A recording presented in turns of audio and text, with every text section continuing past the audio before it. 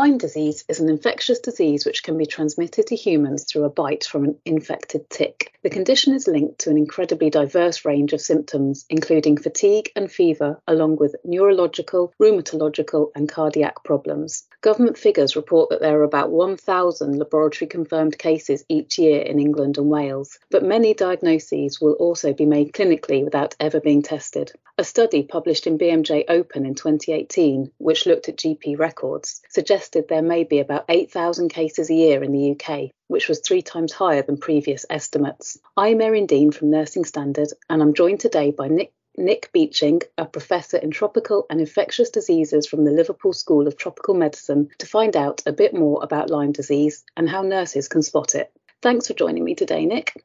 So, first of all, we'll jump in with, how do ticks transmit the disease, and are nurses in some parts of the country more likely to see cases of Lyme disease than others, do you think? Yes, thanks, Erin. So the Lyme disease is transmitted by certain kinds of hard tick, which are particularly common in areas with lots of sheep and deer ticks, but it's the babies or nymphs, they're called, which are the most infectious to people. And they will attach themselves to any part of the body that they come in touch with. And if they're attached probably for 1 or 2 days, are most likely to transmit Lyme disease. So this is more common in grass and woodland areas throughout the UK. Some particularly famous areas are the New Forest and Thetford Forest, the Lake District, the North Yorkshire Moors and the Scottish Highlands and Islands. But actually, you can acquire this anywhere outside, including people's gardens and local parks. And I've seen it transmitted to somebody from a park in central Liverpool. So it is throughout the country, but more likely in those areas I mentioned. But it sounds like nurses anywhere in the UK could see it, so it's probably worth knowing some of the basic things to look out for, would you say? Yeah, absolutely. I'm very struck when I've been to meetings about Lyme disease.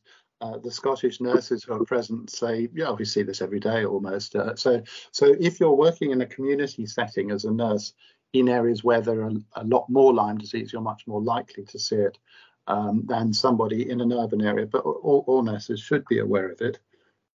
The sort of thing to look out for is somebody presenting with a slowly spreading rash, and that it's characteristically described as a bullseye rash, looking rather like a target. But unlike the kind of bites you get, the kind of reaction you get after a mosquito or a tick bite, which is usually a sort of hard red sore for a couple of days, this can increase gradually over 1 to 4 weeks and may not start until several days after the tick bite. So that's the classic rash of acute Lyme disease. And at that time, people might have a non-specific fever or feel very tired, or they may have other features, but that's the most common presentation. Know that they've had a tick bite, mightn't they? Yeah, that's one of the common misconceptions, is that everybody has to have a history of a tick bite. As I said, these nymphs are tiny little things, and people may not notice it. They may not notice irritation or see the ticks. And depending on the study, around a third of people may have no memory of having a tick bite at all. So it's more a history of potential exposure, being out in the garden, being out in grasslands. If there's a history of a tick bite as well, then that obviously adds to the history and makes it a bit more likely. But don't exclude it because people don't remember having had a tick bite.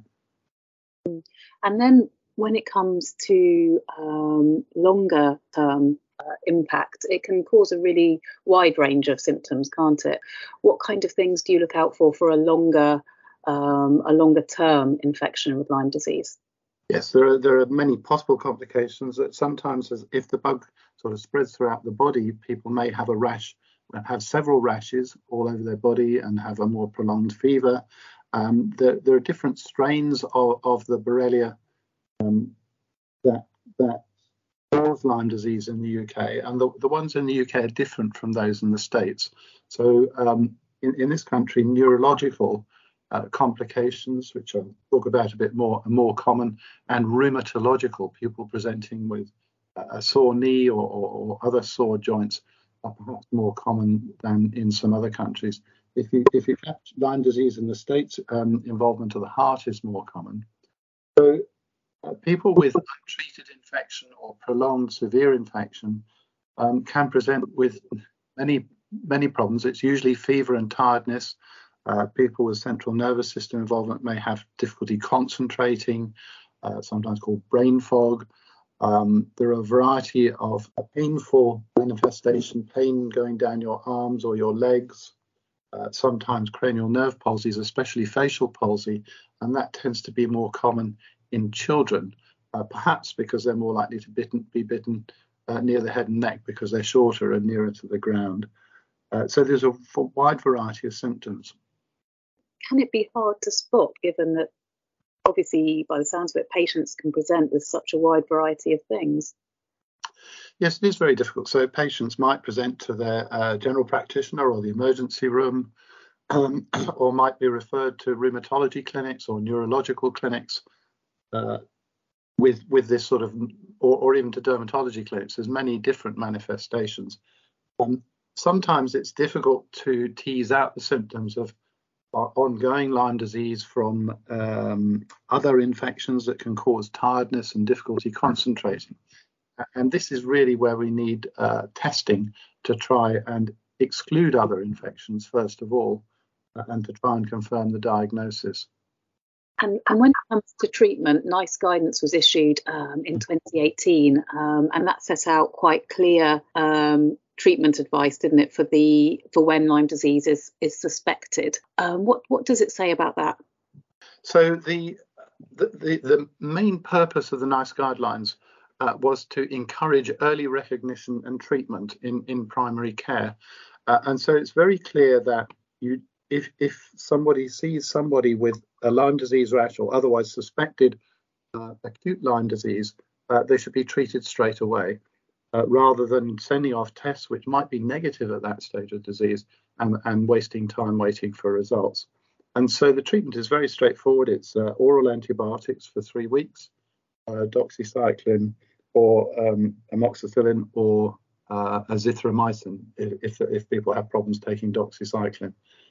So that's straightforward. And they also set out slightly differing courses of treatment for more prolonged disease with different complications, peripheral nervous system disease or central nervous system disease or cardiac disease or rare acute skin manifestations.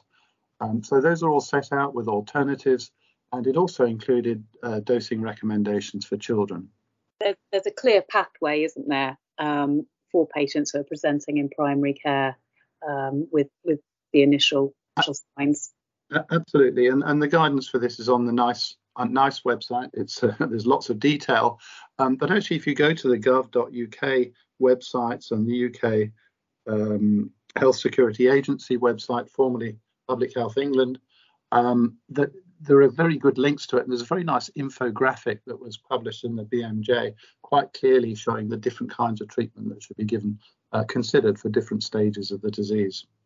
And Lyme seems to be a condition that it's in the media quite a lot. It seems to generate quite a lot of controversy and interest, I'd say, especially at this time of year as days are getting warmer. Why do you think that is? Why do you think it generates this interest particularly? Well, it has been almost certainly underdiagnosed in the UK. There does seem to have been a genuine increase in incidence over the last decade, although of course that was a little bit changed over the last couple of years because of COVID. But there has been under recognition of acute disease, and we hope that's been resolved. There is controversy about the accuracy of tests used. This is particularly discussed by people who believe in alternative testing and alternative therapies, and so there are differences of opinion. The tests used in the UK are pretty robust, but it is very unusual in my experience, and I've seen a lot of patients with complicated Lyme disease over the years, or suspected complicated disease. It's very unusual to see somebody who genuinely has ongoing infection and does not have positive tests. There are a small percentage, and therefore everybody needs careful evaluation and perhaps repeat specialised testing. So unfortunately, some people are desperate to clarify their diagnosis, which we understand, and they may be tempted to pay quite a lot of money for blood to be sent to laboratories in continental Europe, especially in Germany, or overseas in the States. But those tests have not been validated in the UK setting. But it is a very emotive issue, unfortunately, and it sometimes sets doctors against patients or other healthcare workers against patients. And it's important, I think, to look at some of the support websites by patient groups. Lyme Disease Action, I find a particularly useful one, patient-focused approach, but also a very good scientific approach. We have had a lot of dialogue with them. We don't always agree with them, but I think there's a wonderful site of information for patients. It's a complex condition. It sounds like emotions can, unsurprisingly, with people's health sometimes run high, perhaps in the more in the later stage, or with complicated Lyme disease. Yes, I think the other problem is that a lot of the features of people with chronic infection do overlap with other syndromes, which are not always well defined either, including things like chronic fatigue syndrome, which has many potential causes, various myalgia syndromes. And so teasing those out from actual Lyme disease is really quite difficult clinically sometimes.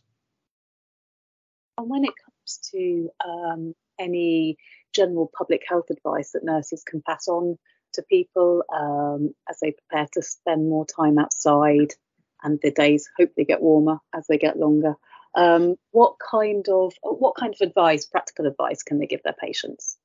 Well, I think the first thing is to be tick aware, to be aware that ticks may be present in especially in grassland and woodland, especially if they're sheep and deer about, just any woodland and grassland area. And where possible, try and stick to cleared paths. And that's not always possible, but that reduces the risk of being bitten by a tick. And then if you have been in those sort of areas, or even out in your garden, look at areas that might have been exposed, especially your legs, or tiny little pinhead-sized nymphs that might be attached to you. If people have a tick attached to them, they should be carefully removed without squashing them. And there is advice on the websites on how to do this, but essentially fine-pointed tweezers lifting the tick away, not just ripping it out, trying not to detach the mouth parts from the tick. Or if you live in an area where there are lots of ticks, you can get specialized little tick tweezers that you can slip under between the head of the tick and the skin, which helps lifting them out without causing trauma. So those are all things that that is good advice for everybody going outdoors. If patients develop a rash that might be Lyme disease, they should also know that they should consult a healthcare worker early and get treatment as early as possible. Great. And things like steps like covering up skin and with trousers and long sleeve, that can all help as well, I think, keep those ticks away, can't it? Yes, advice is often given to wear long trousers and tuck your trousers in. Some people would spread DEET, which contains permethrin, on clothes. It's not absolutely effective for preventing ticks. It's much better at preventing mosquito bites. That will provide partial protection, but people shouldn't rely on that as total protection.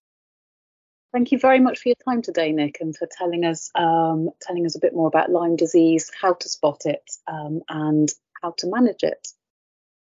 And thank you very much for listening. Just a reminder that all the resources connected with this episode of the show can be found at rcni.com/podcast, where you can also catch up on any episodes you may have missed or simply want to play back. And we greatly appreciate any feedback, so please do rate or review us on Apple or Spotify podcasts, which will also help other people to find us. I hope you enjoyed the show.